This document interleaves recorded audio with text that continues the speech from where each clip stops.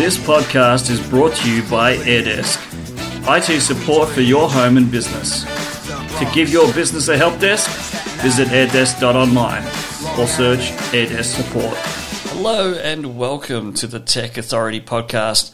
I'm Andrew Brown, your host. Today I'm going to go through the second part of the passwords, strong passwords, 7 characteristics of a strong password.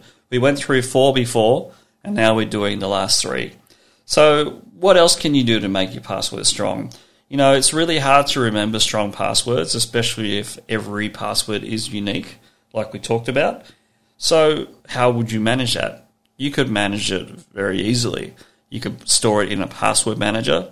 There's lots of them around. There's LastPass, which is an online secure password, all cloud-based. You may have to pay for it. It's worth doing so. It's fairly cheap, but it's worth having a secure password that you can store and update your passwords all the time.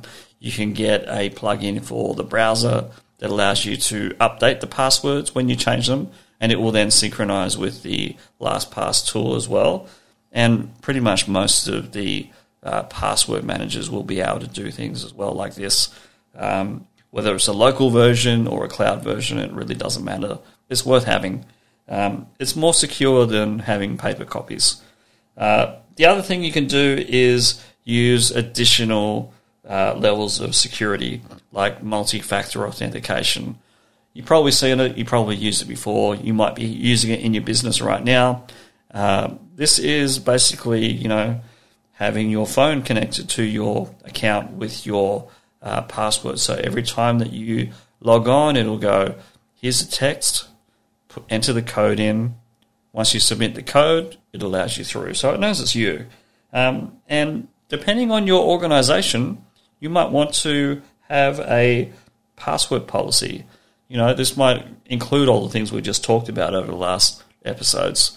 But it's worth doing because at least that way, people know the rules around passwords, and so that it's more secure, and having a secure environment means that it's a good thing.